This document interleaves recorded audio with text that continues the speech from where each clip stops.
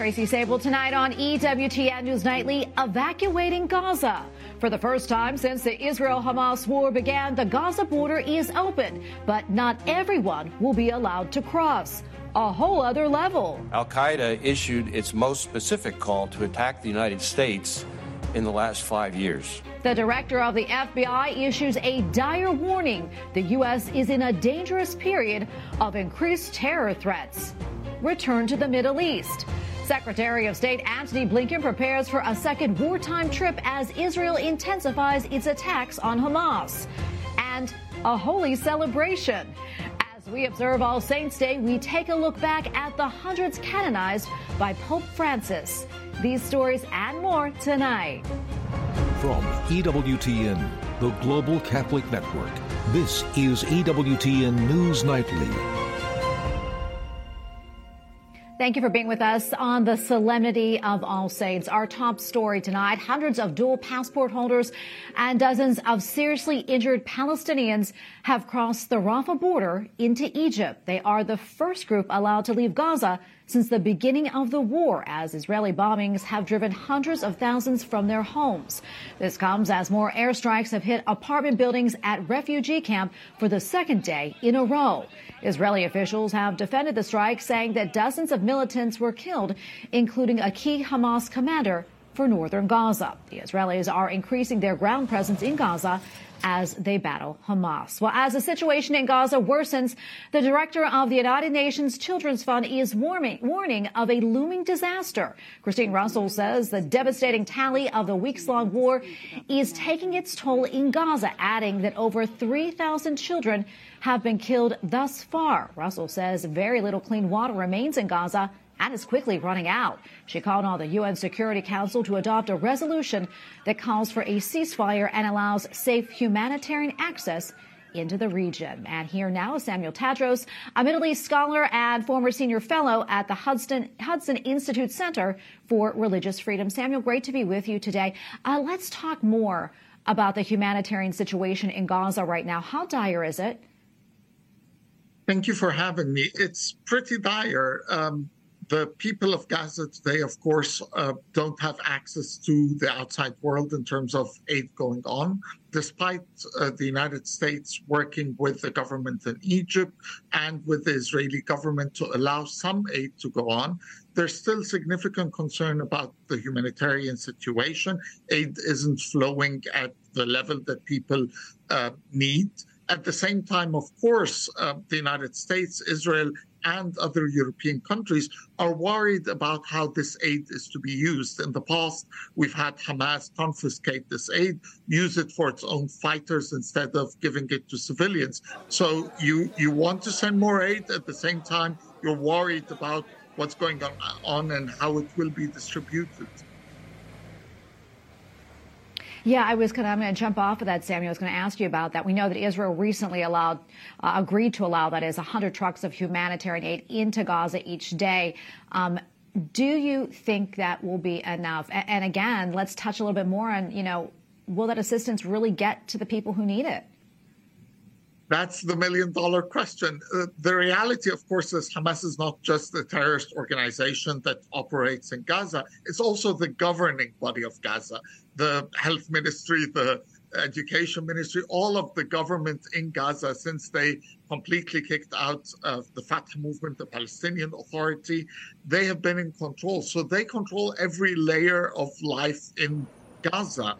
People in Gaza have been complaining for years about not receiving the aid that is sent to them, about Hamas confiscating it and taking it into their own coffers and using it for their own purposes. So that's a serious worry. And of course, without anyone managing this, there's no way to guarantee that this takes place. Yeah, it is such a concerning situation over there. Although, some good news, as we mentioned, that those who've been trying to flee Gaza are now being able to cross into Egypt. Of course, just some of those people are allowed to go into Egypt. Can you talk to us, Samuel, about how critical that Rafah crossing is in terms of maybe getting aid into Palestine and getting people out? And also curious why Egypt didn't open the crossing earlier. Definitely. Rafah is the only crossing available outside of the Israeli crossings, which are, of course, closed right now due to the military operation. So the only way out of Gaza is through Rafah into the Egyptian Sinai. Egypt doesn't welcome the Palestinians coming. There are several concerns there. There's a concern about the fact that they might come and not leave, that this might be the end of that situation and the solution to the Gaza problem by just throwing them into Egypt. Egypt is worried about its own economic conditions. Egypt is in a deep economic crisis currently. So the 2 million Gazans fleeing into the country is not the most welcome thing. We're also worried about whether if people come from Gaza, this would allow Hamas militants to infiltrate. Egypt has dealt with a deep terrorism problem in Sinai for the last decade. There's a fear that they would be working with these guys, that they would attack Israel from Egypt, and thus Egypt would get dragged into the conflict. Concerning the people that dual nationals, Egypt, of course, has been stopping that in order to get basically concessions from the West, from the United States, from other European countries. Egypt, because of its economic crisis, is looking for aid. So in a sense, allowing dual citizens out is a bargaining chip for the Egyptian government to use to deal with its own problems. Well, Samuel, we have to leave it right there. So much we can talk about. Thank you so much for coming on today and for your insights. We really appreciate it. Thank you. Well, a stark warning from FBI Director Christopher Wray recently testifying before Congress. He says in the past few weeks, multiple foreign terrorist organizations are calling for attacks against Americans and the West, adding the threat is at a whole other level. Capitol Hill correspondent Eric Rosales joins us now with the latest. Eric. Well, good evening, Tracy. Yes, I've spoken to a number of my sources, and I've learned from the FBI to the Department of Justice to law enforcement agencies across the country, especially in major cities, all remain on high alert. The FBI director was blunt, warning senators on Capitol Hill that the conflict in Israel and Gaza raises the potential for terror, not just overseas, but also right here on U.S. soil. Al-Qaeda issued its most specific call to attack the United States in the last 5 years. ISIS urged its followers to target Jewish communities in the United States and Europe. The FBI director is also concerned about lone wolf attacks here on U.S. soil from those who draw inspiration from the events in the Middle East. We've already seen that with the individual we arrested last week in Houston, who'd been studying how to build bombs and posted online about his support for killing Jews. And with the tragic killing of a 6-year-old Muslim boy in Illinois in what we're investigating as a federal hate crime. Republican senators were quick to bring up the crisis at the border and the threat to national security. How many people has this administration let into the country? Let me say at the outset that our job would be a lot easier if the broken immigration system was No, fixed. Mr. Secretary, I want a number. How many people have you let into this country? I should also okay, comment. I'll give you the number. It's about 6 million. Republicans who visited the border last week say since President Biden took office, more than 260 known terrorists have been stopped, but add it's the record 600,000 more gotaways. That should concern everyone. Look, if only 1 out of every 1,000 of those was a terrorist, you're still talking about thousands of people in this country illegally anywhere they could be. And remember, in terms of 9/11, it only took a dozen terrorists to take down the World Trade Center as well as hit the Pentagon. Secretary Mayorkas told lawmakers Congress needs to completely overhaul the immigration system, from the asylum process to providing humanitarian relief to removing people who cross illegally. Bottom line, he says that the current system is not working and hasn't been overhauled since 1986. That's nearly 40 years ago. I also want to let you know about other news. Colorado Republican Congressman Ken Buck, who was one of 8 who voted out Speaker Kevin McCarthy, won't seek re-election come 2024. Tracy? And joining us now is Dr. Bianca Adair, Director of the Intelligence Studies Program at the Catholic University of America and retired CIA officer with an expertise on the Middle East. Dr. Adair, great to have you on today. Thank you so much. A lot to get to. But first, I want to touch on FBI Director Christopher Wray and his testimony on Tuesday regarding potential terror threats against the homeland. I mean, you worked in intelligence for many, many years. How serious do you think these threats are? I'm guessing Director Wray wouldn't put this out there if it wasn't a real concern. Thank you so much for having me on this evening. It is a concern. Director Wray, it was heartening to hear him really hitting this head on. The current war that is going on between Israel and Hamas in Gaza really has been a call to arms by all of the terrorist groups. And if you look at the different platforms, you can certainly hear and see what is going on with respect to ISIL, with respect to al-Qaeda, but also, and this is the greater concern, the concern with all of the different terrorist organizations that are aligned with Iran, calling for anyone, anywhere to attack. And it does resemble very closely what ISIL did with respect to lone wolf attacks.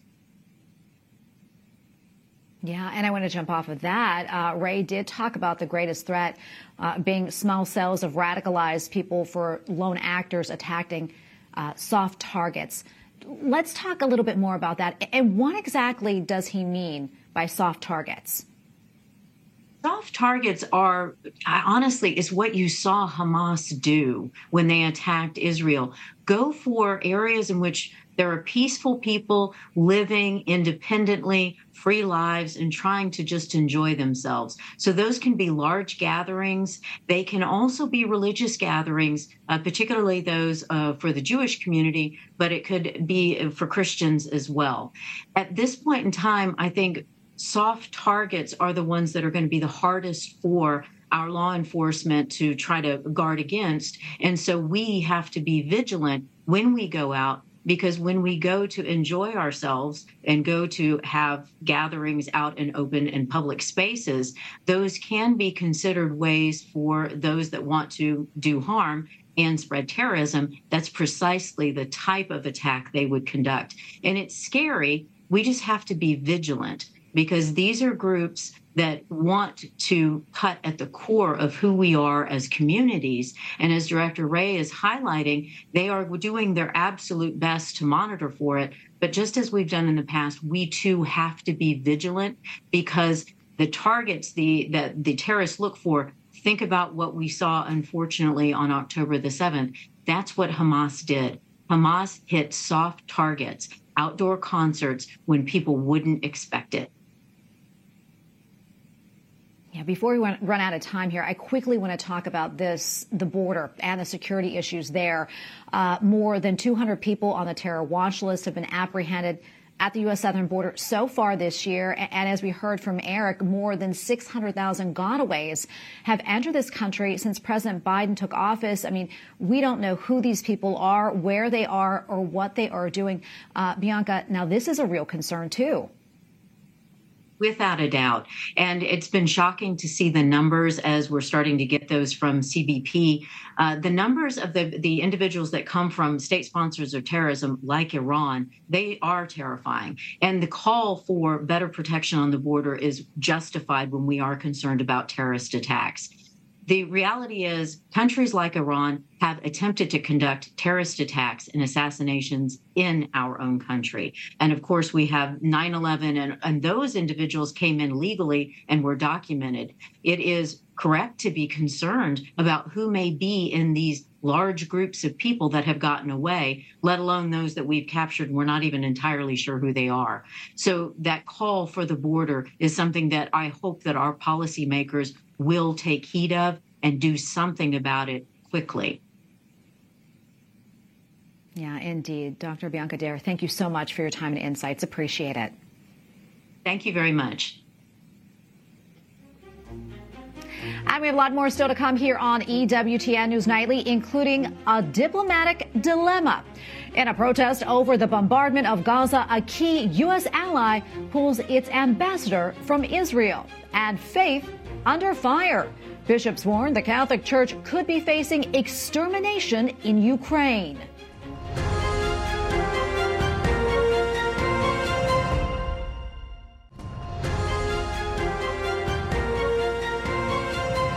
Secretary of State Antony Blinken plans to travel to Israel on Friday. He will meet with Prime Minister Benjamin Netanyahu. He will also visit Jordan. The State Department says leaders will discuss the ongoing war, humanitarian assistance, freeing hostages, reducing civilian casualties, and more. White House correspondent Owen Jensen reports. Owen? Tracy, after flying to Minnesota today for an event there, President Biden said he's happy humanitarian corridors are open in Gaza and he's working to free more hostages. Meanwhile, the U.S. State Department says there is more work to do. President Joe Biden walking across the South Lawn towards Marine One on his way to the Midwest. And across the globe, Israeli Defense Forces conducting ground operations in Gaza. The IDF says since the war started last month, it has struck 11,000 terrorist targets. At the U.S. State Department, this update. An initial group of foreign nationals, including U.S. citizens, departed Gaza through Rafah today. And we expect exits of U.S. citizens and foreign nationals to continue over the next several days. We want to make sure we can get U.S. citizens and their family members out as safely as possible. But now, Jordan, a key U.S. ally, pulling its ambassador from Israel. Protesters in Jordan gathered in Amman on Tuesday, calling on the government to annul its peace treaty with Israel, close its embassy, and expel its ambassador amid the ongoing war. We believe that increased diplomacy is important, and steps to reduce diplomatic channels aren't productive to our long-term, our shared goals of promoting a long-term solution to this crisis. The war overseas fueling hatred in the U.S. Incidents of anti-Jewish and anti-Muslim hate have skyrocketed in America and abroad since the horrific October 7th attack by Hamas. Meanwhile, Vice President Kamala Harris speaking in London about the dangers of artificial intelligence, but she adds there are also immense benefits. It could give us the power to fight the climate crisis, make medical and scientific breakthroughs, explore our universe, and improve everyday life. The Vice President later met with UK Prime Minister Rishi Sunak at 10 Downing Street. I want to thank you for hosting this summit. It's good to be with you. Also tonight, the White House confirms President Biden plans to meet face-to-face with Chinese President Xi Jinping at the upcoming APEC summit in San Francisco, California. At the White House, Owen Jensen, EWTN News Nightly. Our Catholic leaders in Ukraine say the church there may be facing extermination. One bishop says there are fears that Catholics could be forced underground if Russia were to occupy Ukraine. There are around 5 million Catholics in the majority Orthodox nation. The Archdiocese of New Orleans says that it will consolidate 11 parish communities. It will also permanently close 7 churches and combine 3 territories. That means roughly 10% of the Archdiocese parishes will be closed. Officials say it was a difficult and painful decision, and cited declining numbers and natural disasters like the COVID pandemic and damage from hurricanes and floods. Up next on EWTN News Nightly, the saints next door. Pope Francis explains how we may encounter these unsung heroes in our daily lives. Plus, from 20th century popes to 15th century martyrs, we take a closer look at some of the saints canonized under Pope Francis.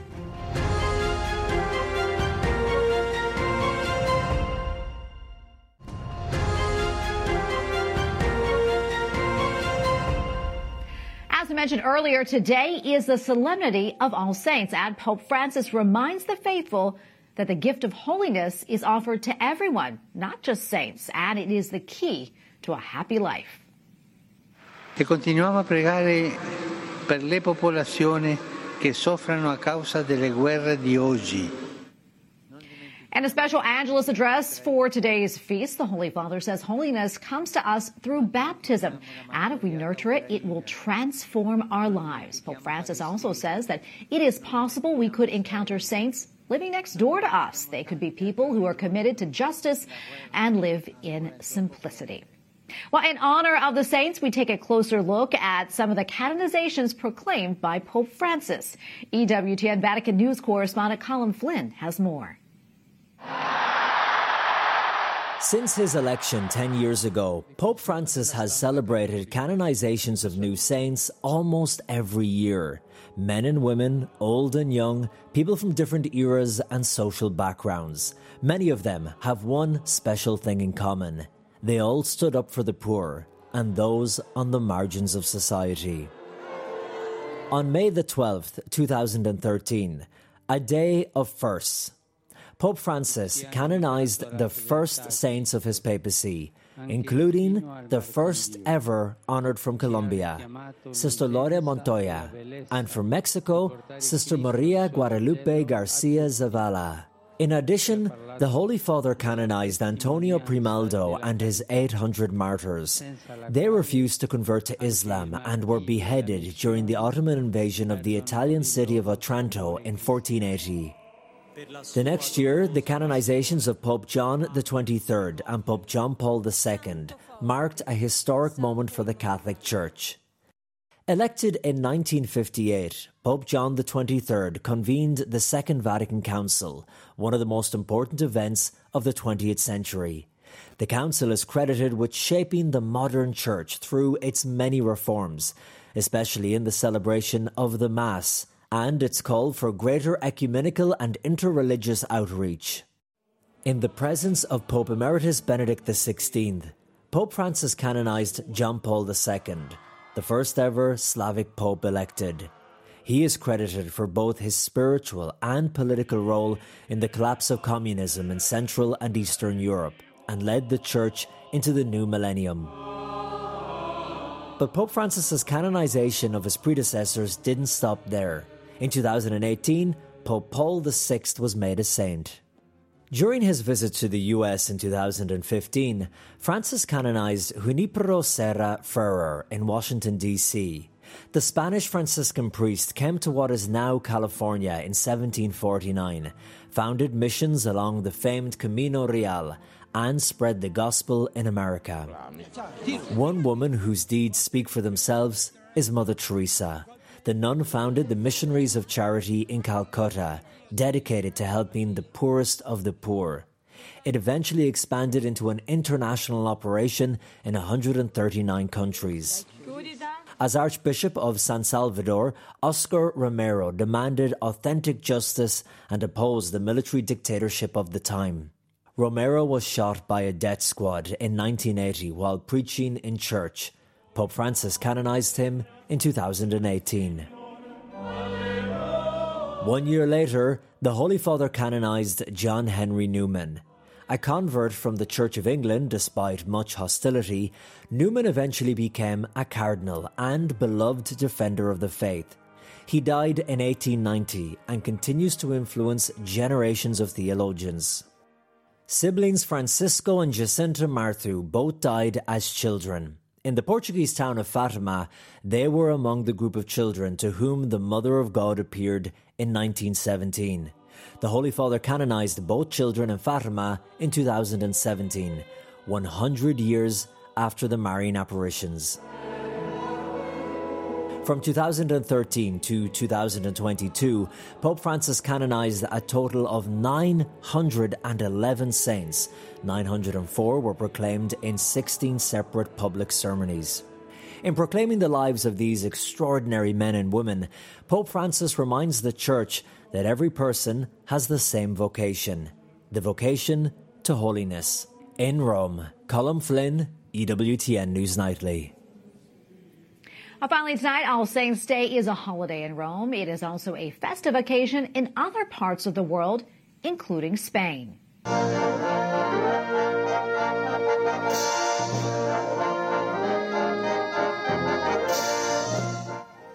The San Fernando Cemetery in Seville held a tribute to commemorate the feast. The event included a concert by the symphony. Family members visited and decorated the graves of their loved ones. Well, Ivory Coast commemorates All Saints' Day as well. To mark the occasion, the faithful gather in cemeteries. They lay flowers and clean the tombstones of their loved ones. And we thank you for watching tonight. Remember, you can follow us on social media, Facebook, X, and Instagram at EWTN News Nightly. I'm Tracy Sable. Good night, and God bless.